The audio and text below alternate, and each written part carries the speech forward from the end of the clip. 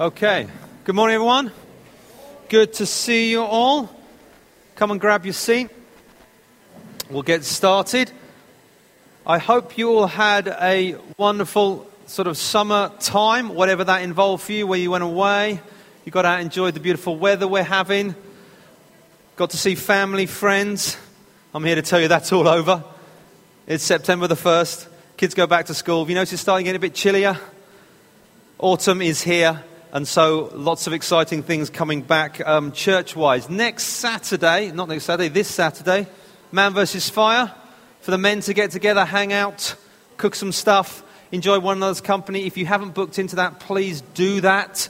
The links are on the emails. You can go on, sign up. It's a great opportunity just for us to hang out and have fun together on a Saturday night, eat some nice food that's going to be cooked for us. Next Sunday, we're starting our new sermon series in the Ten Commandments. Woohoo! Really excited about looking forward to teaching that to you. If you're thinking 10 Commandments, what are they again? Have a little check, Exodus 20, have a little read, gen up, because probably the first thing I'm going to do at the beginning of next week's sermon is say, can you name all 10 Commandments? Just a little exercise, so maybe you can get ahead of yourself and doing that. But that's not what we're going to do this week. What I want to do this week is just by starting is to remind us. What I try and do at the beginning of every term is remind us what God said to us at church, what we're about, where we're going, and anything particular God is highlighting to us at this moment, this year, to remind us to make sure we're still on the same kind of, we're following His direction, we're lined up with where He wants us to go, and we are following it the best we can. So, what I want to do today is I'm going to start with a look at our purpose, remind us what we're about as a church, our vision, where we're going, and then a few things that God has said to us that I just want to come back to and make sure we're all on the same page as we kind of run down the final few months towards the end of 2019. So, first one, purpose, what we're about. Our purpose statement in the church says, real life is about having a relationship with Jesus, following the model of Jesus, and then changing our world with Jesus. We're all about Jesus here.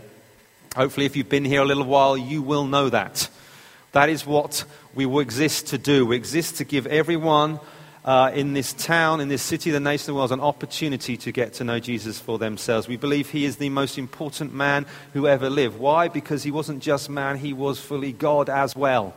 He came to earth. He lived the perfect life. He died on the cross, a death in our place for our sins. And He rose bodily from death. He ascended into heaven and He rules and reigns victorious, and one day He will return and judge all mankind. We believe what the Bible says about Him is true. We believe what Jesus said about Himself is true.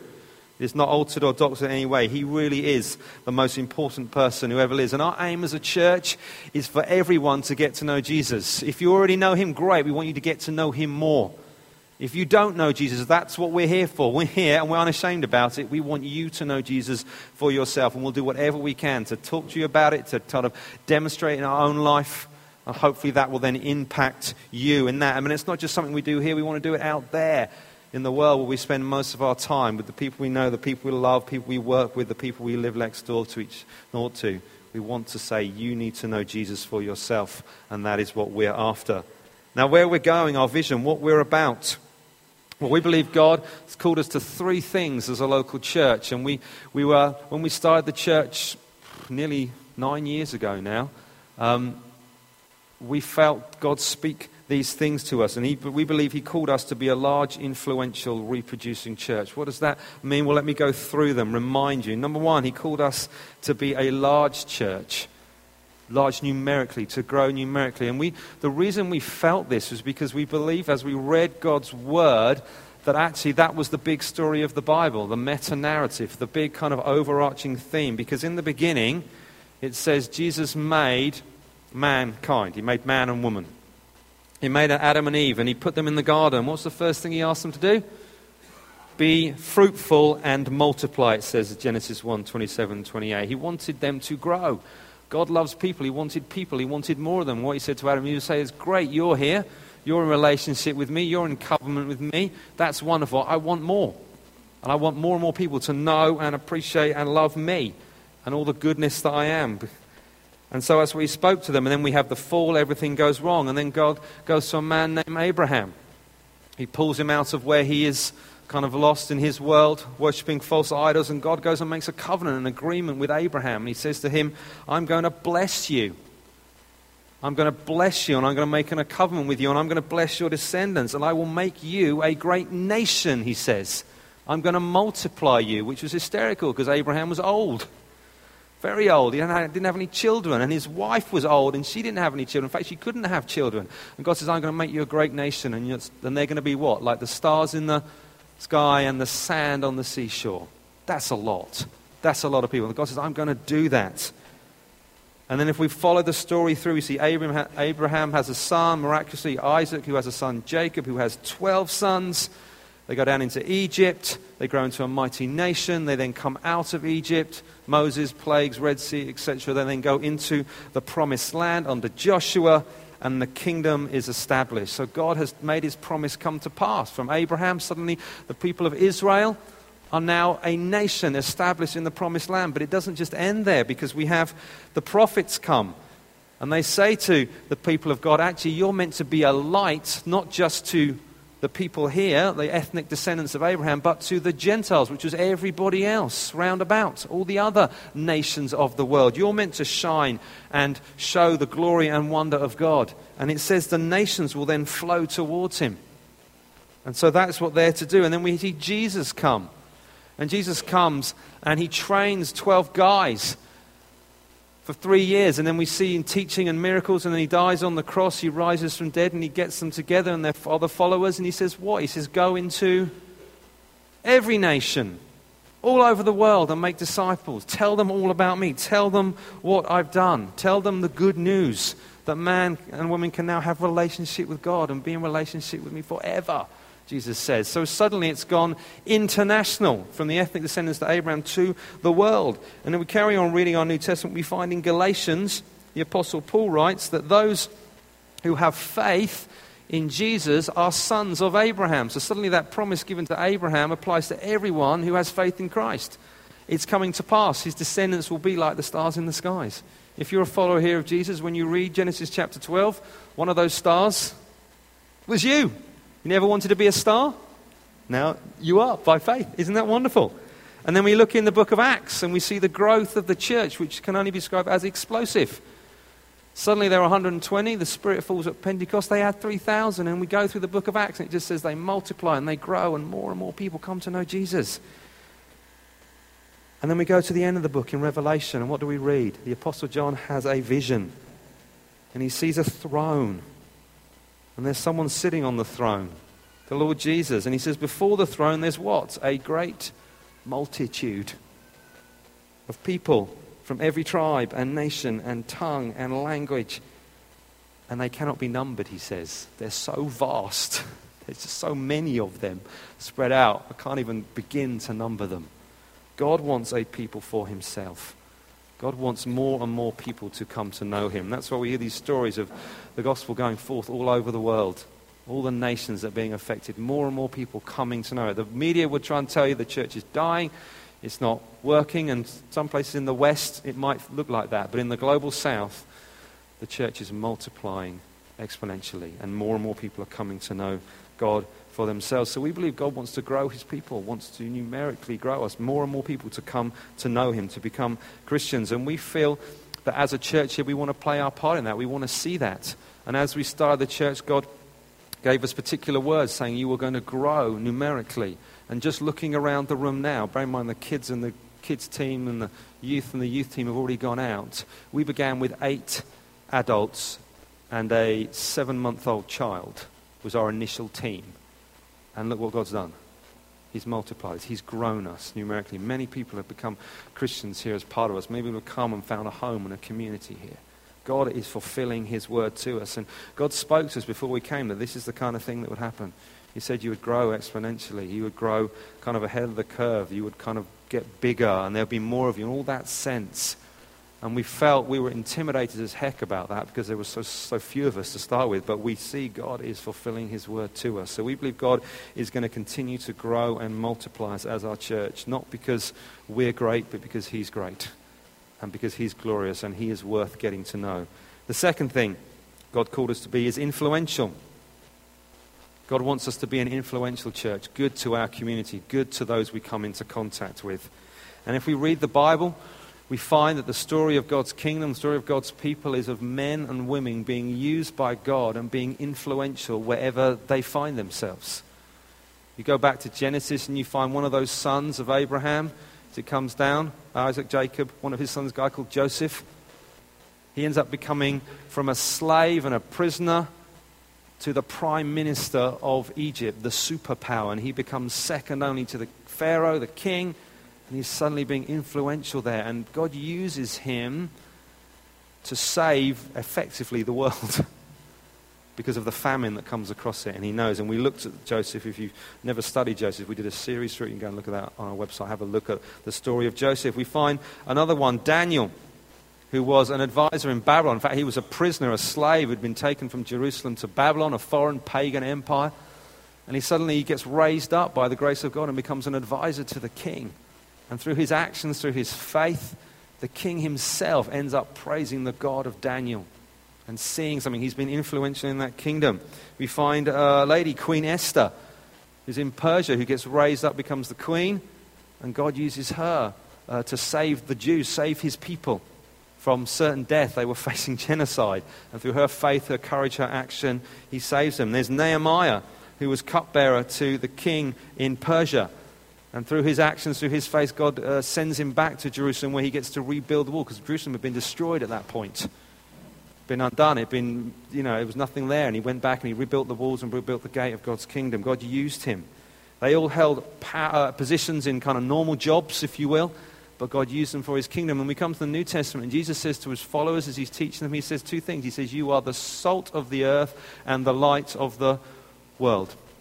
That's what he says, and he's talking to his followers there. So there's two things there. One, you're salt. What does salt mean? Well, salt brings out flavor and prevents decay. So wherever you find yourself, whatever your sphere of influence is, your job, your home, your social group, whatever that is, you are to be an influence there. You are to bring out flavor of life, seeing the goodness and abundance and grace of God in your life. Because Jesus said, I've come that you might have life in abundance, in fullness. You're to do that, but you're also to prevent decay, because that's what salt does. It preserves. By your life living God's way, you can actually bring preservation to what's happening and prevent the decay of society and the downward spiral. The second thing is you're going to be the light. What did light do? Lights shine. They can't help themselves. That's what they do. When lights are on, you can see and people can find their way. So we are to be lights influencing what is happening around us just by our presence in there, because Jesus is with us. And as we came to start the church, there was a particular passage that was highlighted, which we've kind of come back to again and again in the book of Jeremiah. And the prophet Jeremiah is speaking to the people of God, and they're in a bit of a bad situation because they've been removed from Jerusalem, God's city, in God's kind of the promised land they had given them because of their sin and disobedience, and it's been utterly destroyed, and they're now exiles in a foreign land. And they're like, what the heck is going on? We were over there, but God had warned them again and again and again, and finally it said, fine. Jerusalem had been flattened, they'd been taken off to exile, and they were suddenly undone. What do we do with ourselves? We're here, we're in a foreign land, there's no more temple, there's no more city, there's no more sacrifices. What's going to happen? And the prophet says this to them. He says, thus says the Lord of hosts, the God of Israel, to all the exiles whom I've set from exile from Jerusalem to Babylon, this foreign power. He says, build homes, live in them, plant gardens and eat their produce. Take wives and have sons and daughters. Take wives for your sons and give your daughters in marriage, that they may bear sons and daughters. Multiply there and do not decrease. But seek the welfare of the city where I've sent you into exile, and pray to the Lord in its behalf. For in its welfare you will find your welfare. And what God is saying to those exiles who are in Babylon, He says, settle down. Be in for the long haul.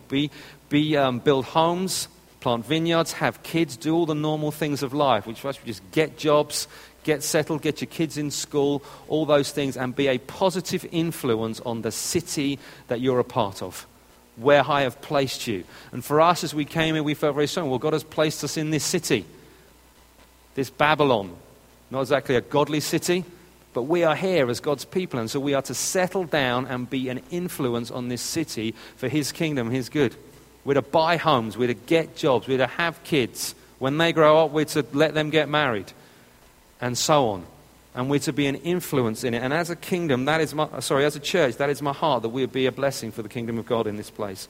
Whatever God has called you to, whatever your job is, whether you have an employed job where you're paid to do something, full-time, part-time, whether you're working voluntarily or you're retired or you're caring for children, whatever it is God has called you to do, he has called you to be an influence in that sphere for his kingdom. And whatever that is, you need to approach it being salt and light for there. How can I be good in this place?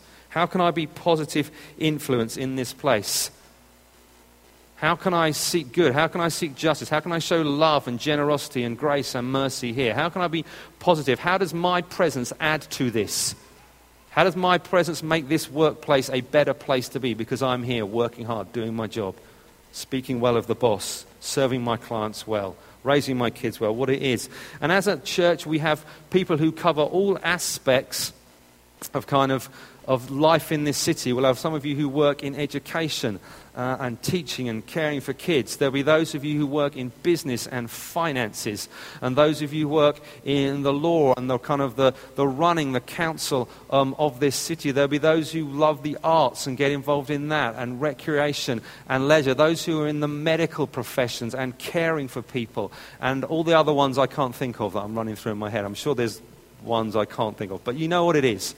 You're involved in all those things, and we're there to be an influence. We're there to be positive. We're there to be good to those places, to love and show generosity to whatever they are, and show God's kingdom.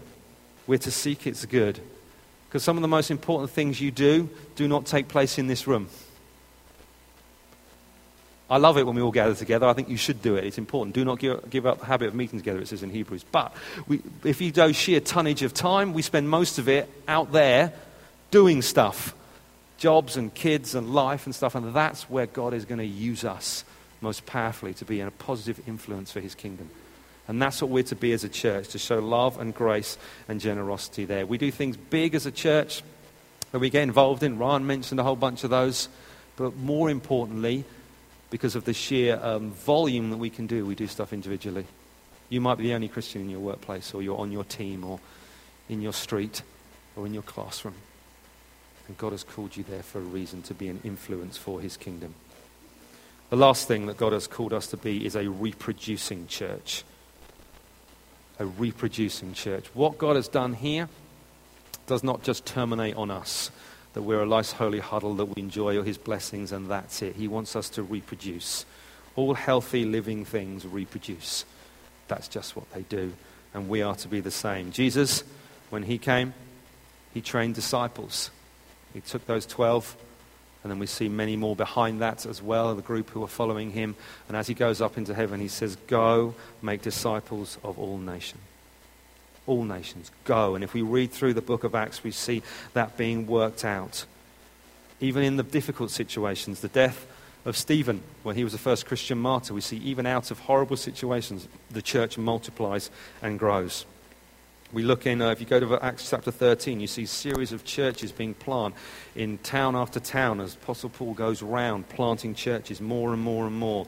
We find Paul's charge to Timothy, where he says to him, what I've given to you, give to faithful men who can then teach others. You see 4 generations there of reproduction, where Paul, Timothy, the faithful men, and then others.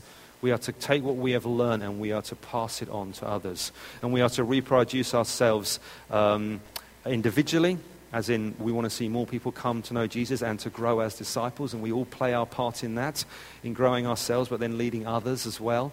And we want to reproduce corporately in planting churches, planting other churches. We haven't got there yet, but I feel we're getting closer because God has called us to it. And one of the ways he spoke to us about this very specifically, you've heard me mention this before if you've been here a while, is through the strawberry plant. God spoke to me and Melanie before we came to plant the church 4 times on 4 different occasions from 4 different people. He said, as you go to start this church in Sutton Coldfield, we were moving across the country, he said, your church is going to be like a strawberry plant.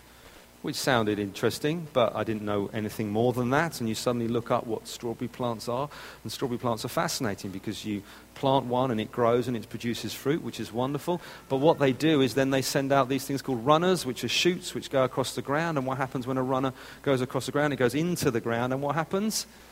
A new plant is produced, and that then produces fruit, and so on and so forth. And you see a multiplication.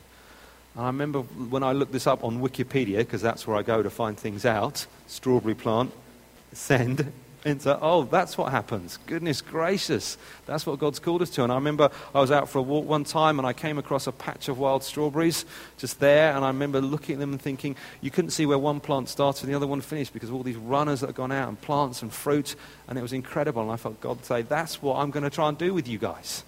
That's what's going to happen. You're going to reproduce. You're going to do fruit, but actually you're going to plant churches, and you're going to bless others, and other things are going to come from you and go out and do things. And so that is what God has called us to. And so God, we have our purpose to be all about Jesus, and we have our direction. We're to be large, influential, and reproducing, not for our glory, not for our fame, but because He alone gets all the glory. He alone is worthy. And I remember when we came to sort of start the church, I remember preaching literally this same message to a room, and there were like 8 people in it. Well, there was 7. I was the one doing it, so I'm looking at a Les and a kid, mine, Levi, kind of toddling around thinking it was ridiculous. How could we possibly do these things? But only God can. And so everything you see here is beyond us as leaders. It's all about God's grace at work in our lives. And so that's just a quick reminder. If you're new here, that would have been the first time. If you've been here a while, you will have heard this, but I'm going to keep going on about it because I want to keep us on the same path, the same passage, and keep following what God has called us to. Now, particularly this year, we're in the final stages of 2019. I worked out this morning, I hope this is correct, 115 days till Christmas. There's a dual response there. There were a few like, yeah, and there were a few like, ugh. Hey, there's facts. Don't shoot the messenger. That's what it said. I literally typed in on my internet, days till Christmas. Thing pops up, 115 days. That's what it says. It's a fact. Let's deal with it.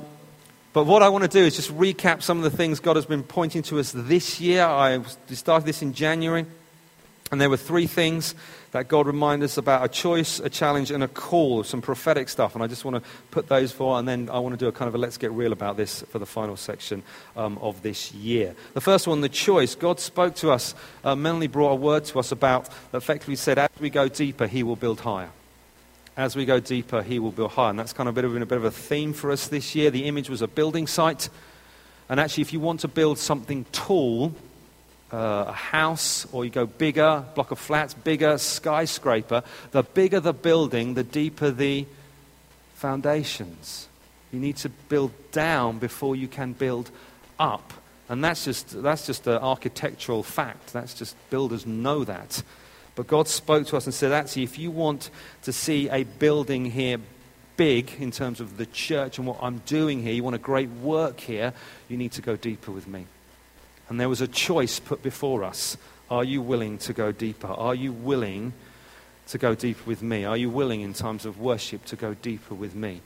Are you going to make that choice to do that? Because that's what it boils down to. What are you willing to do? When we gather together to worship, are you willing to make deeper? As you gather in your small groups, you're willing to go deeper and be vulnerable in what you share and how you're dealing with people. In terms of your workplace and things that come across your path, are you willing to take the chance? If God nudges and says, I'm just going to go deep with you and I'm going to step into that because I feel a prompt to speak out about that, to act into that situation, are you willing to go deeper?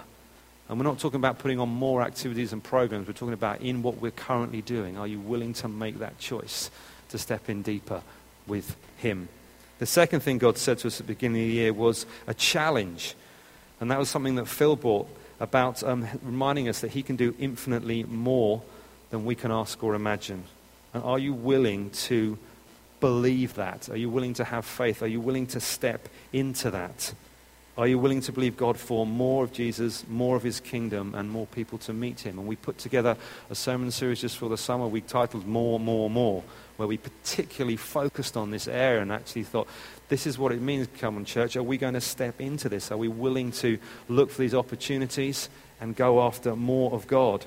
If you missed that, maybe you want to do a catch-up, because we had a bunch of people come up here and just share some of the things that God had used them in their workplaces, and they were diverse and different, and it was wonderful to hear that.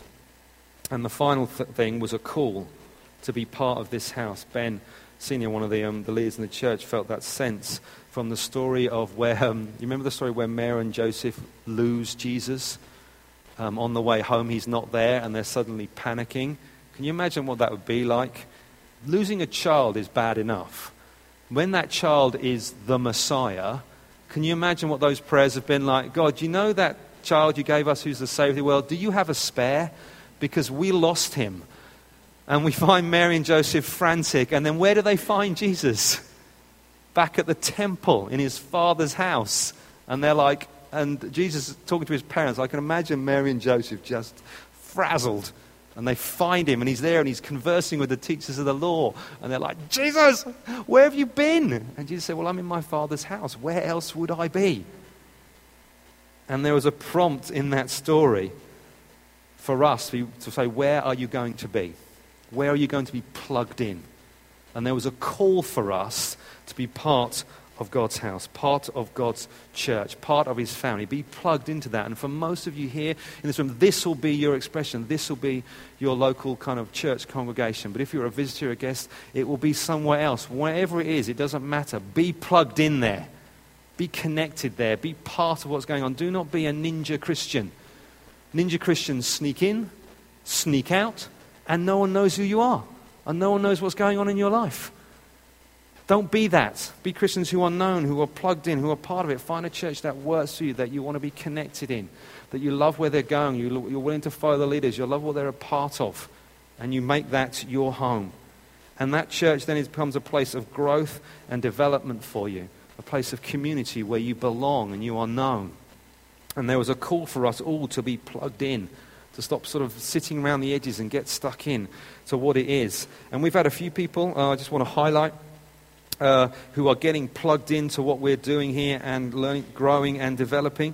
And the first one is Gemma Buck. Is she in the room?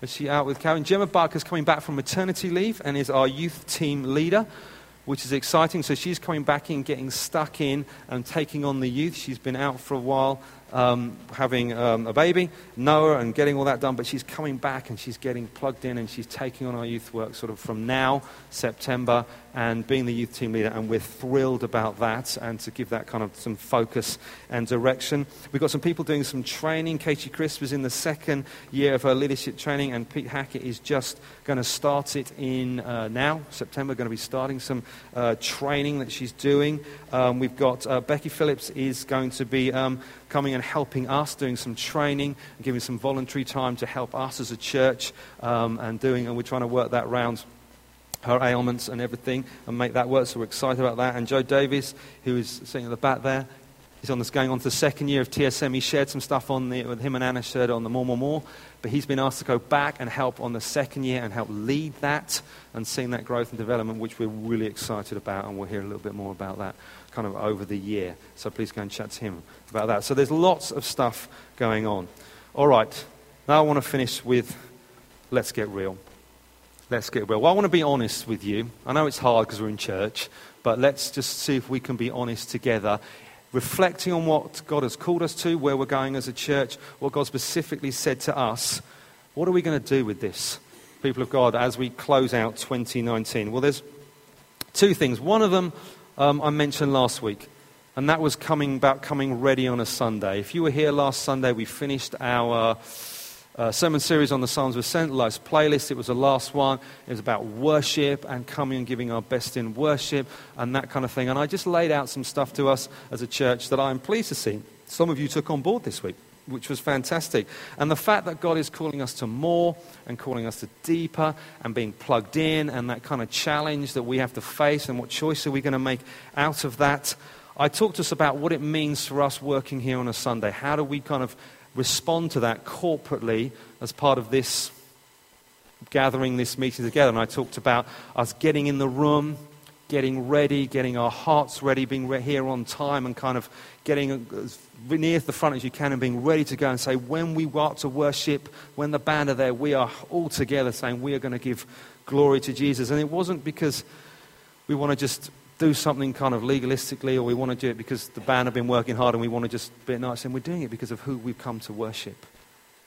Because Jesus is the one we've come to put our eyes on, and he is worthy of our praise. And so that's the motivation behind it.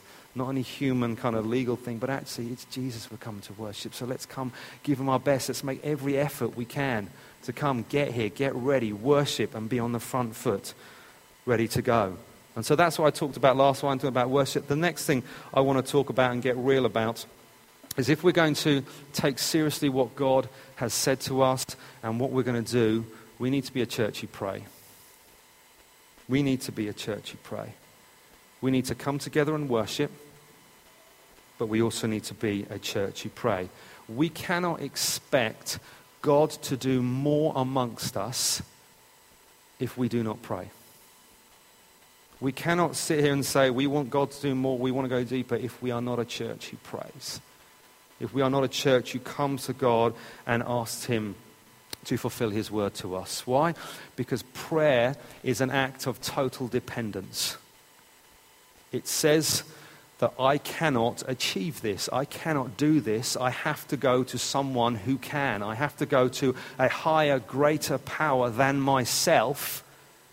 And it is a great killer of pride and self-sufficiency, which is one of our idols in the West. Something that we all cling to. We can sort this out. We know the answer. We're smart, educated, globally speaking, very wealthy. We can sort a lot of things out, but prayer cuts all that down and says, actually, no, we can't. We can't do this. We need your help, Lord. It says to God, if you don't show up, we're done for. If you don't come and do this, it won't happen. There will be no healings, there will be no salvation, there will be no provision, no breakthrough. We need him. Now, God is gracious and good, and he does stuff anyway. But our response as a people, our responsibility as God's people, is to pray. Is to call out to him for more. Prayer is not an optional extra. It is an essential, a vital part of being God's people. It is not something reserved for the super Christian, the mature Christian, the experienced Christian, the professional Christian. It is for all of God's people. Jesus said to his followers, when you pray, not if. And our response when God speaks to us, first and foremost, should always be prayer. God says something, we pray it back to him. We say to God, you said this, so I'm going to pray back. Do it. Do what you said you were going to do. Make it happen. Make it come about. And for us, the church, one of the ways we work this out, not the only way, but the way I just want to look at is our prayer meeting that we gather every third week as a body to pray, to give this back to God. Our next one's Tuesday week.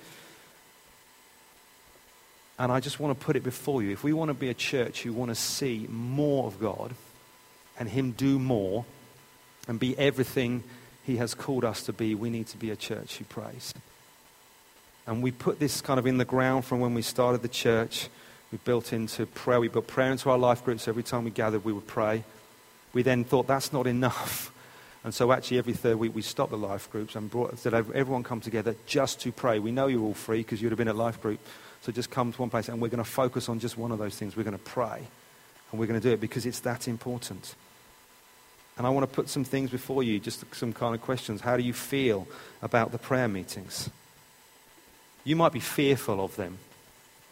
Your response might be kind of a feeling like, do you know what, I just find them intimidating because, do you know what, praying out loud just scares me. Or basically, I don't know how to pray out loud because I don't do it very often. It's just something, maybe I'm new to it, I'm not familiar with it. It just makes me feel awkward. And I say, I know what that's like. I've been there. I've been there. I've done that. I've been in situations where you think everyone around you kind of knows Jesus personally and they're like on like speed dial and I feel like I'm nowhere. But do you know what I found? One of the best ways to get around that is to go and pray. And because the way I learnt to pray was by listening to others. I got around people who knew how to pray, and I sat and earwigged while I was praying. And I used that as a way of training myself. How do I get better? Well, I listen to others. And the reality is, when you're fearful and awkward, you might think when you pray, everyone's looking down and you're thinking, well, you know, the ones I went through is my prayer sounded silly, didn't sound right. And I can tell you that doesn't happen. People don't think that. People just love the fact that you're praying, the fact that you're there. You've got nothing to be worried about. The Bible says you weren't given a spirit of fear, but power, love, and sound mind. And all the enemy wants to do is stop you praying. And he'll do everything he can to make you feel insecure and uncertain about it. And I want to encourage you, come pray with us, learn, grow, make a choice to go deeper, and come and pray with us. There'll be some of you here, maybe not fearful, they're just ignorant. You're just not aware of the importance of prayer. Maybe you've been around it and you've seen it, and you've just seen it as one of those things that you can do, and you can choose. I can do this, I can do that, and I just haven't chosen to do it. I want to tell you, don't be ignorant. Change your mind now. Change your heart. Repent. Turn around. Prayer is vital. Prayer is important. Even Jesus prayed, which says something. The man who was fully man, fully God, perfect in every way, prayed. And he showed his disciples that he prayed. He taught them how to pray. Even when he was facing the worst night of his life before his crucifixion, what was he doing? He was praying. And if he does it, we need to do it as his followers, because we're nowhere near on his level. So there's no need to be ignorant. Read the Word. Read the New Testament. Go through one of the Gospels. Highlight all the times Jesus prayed. Read one of the letters from Paul. Paul even writes his prayers in his letters of example of prayer. The third thing, some of you are just lazy. Some of you are just lazy. Get up. Grow up. You're too tired. Everyone is. You're too busy. Everyone is. You don't want to go out on a weeknight. You'd rather have it off. Everyone feels like that. I lead the meetings and I feel like that. Seriously, when it comes to 8:15, I'm just like, oh, I could so do without this. Getting up, it's getting colder and darker. It's going to get harder. But I say, get up. Get out. Come pray with us. Come go. Make a choice. We're actually going to do a series next term. Hopefully we're looking at on the Lord's Prayer. So we'll have a bit more focus on this as well. But in the meantime, let's get praying. Let's get doing this thing. And I want to just add in a caveat as well for this. That I just say I am aware that some of you with couples, it's not easy to both of you to come out and pray. That's fine. One of you staying. I'm aware some of you have physical ailments that prevent you. I'm aware of that, age and stuff. I'm aware that some of you work night shifts and other things. I'm not talking about that. I'm talking generally speaking. If you have a kind of a normal job and you're relatively healthy, you can come to these things. Please make that effort. Also, on top of that, some of us as leaders have committed to fast as well on those days. Fasting, again, is actually not an optional extra that Jesus put in. He says, when you fast. Oh, man, darn, that's something we should be putting in. So we decided on those Tuesdays we were going to fast, which means when you fast, you give up food, and then you replace it with prayer. It's not dieting. We say, I'm just going to have no chocolate or whatever. No, it's giving something up and then replacing it with some time of prayer. Miss a meal. Some people want to fast all day. It doesn't matter. Please do not do that. If you are pregnant, if you have a medical condition, or if you're over 70, minimum, consult your doctor at the very least. But if you are in relatively good health, please consider joining us in that, praying and giving up food and doing that. If we want to see more, this is one of the things we need to do. I remember it was a few years ago that we go to these leaders' things, and you sit and listen, and people talk about transforming the church and how do you kind of move the church on, and all those kind of questions. And it's one of those sort of silver bullets leaders look for. How do I change it? How do I move the church on to the next level? How do I do those things and get people there? And I remember being convicted. I thought there were two things that we could do to transform this church.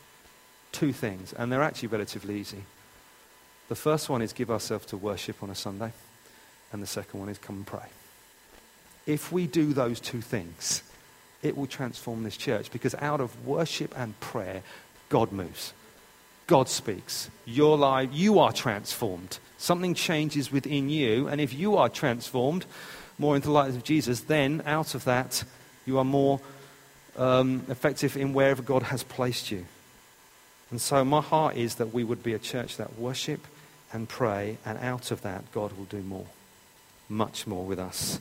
We will show more love and mercy and grace to those around us. We will be more encouraging than those around us. We will be more generous than those around us. We will offer to pray for the sick because we've been in the presence of God. We will be willing to talk to our friends and our neighbors and our loved ones and encourage them and step out in those things.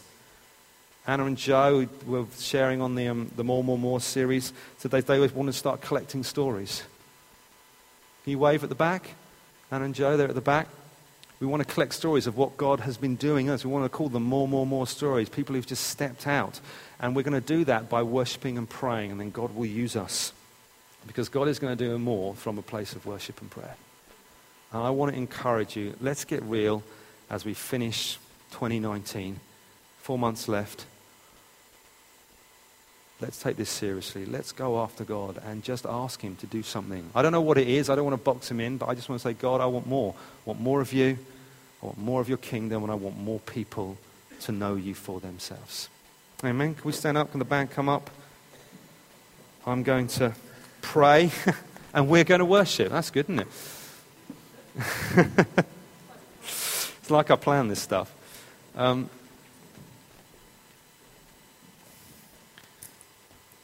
Maybe you just want to close your eyes. I'm going to pray while those musicians get ready. Lord Jesus, we want to start at this moment and recognize this is all about you. It's all about you. It's all about you being the King of Kings and Lord of Lords. It's about you being our Savior, the one who redeemed us from the pit, who saved us from our sins, who took the punishment that we deserved, who is now ruling and reigning in authority over all things, God. And we want to say we love you and we praise you above everything, Lord Jesus. That's what this is all about. It's all about giving you the glory and making your name known. And we want to know you better ourselves. We want to go deeper, and we want others to go deeper too. Lord God, we've had so much of you, we've experienced so much of you, but we humbly stand here and say we want more of that. We want more of you. We want more of your kingdom in our lives, Lord Jesus. And we're going to make a choice right here and now to go deeper with you. Because as we go deeper, you can build higher. Lord Jesus, we want to say we love you. Lord, we praise you. We give ourselves to worship now for your glory alone. And God's people said, amen.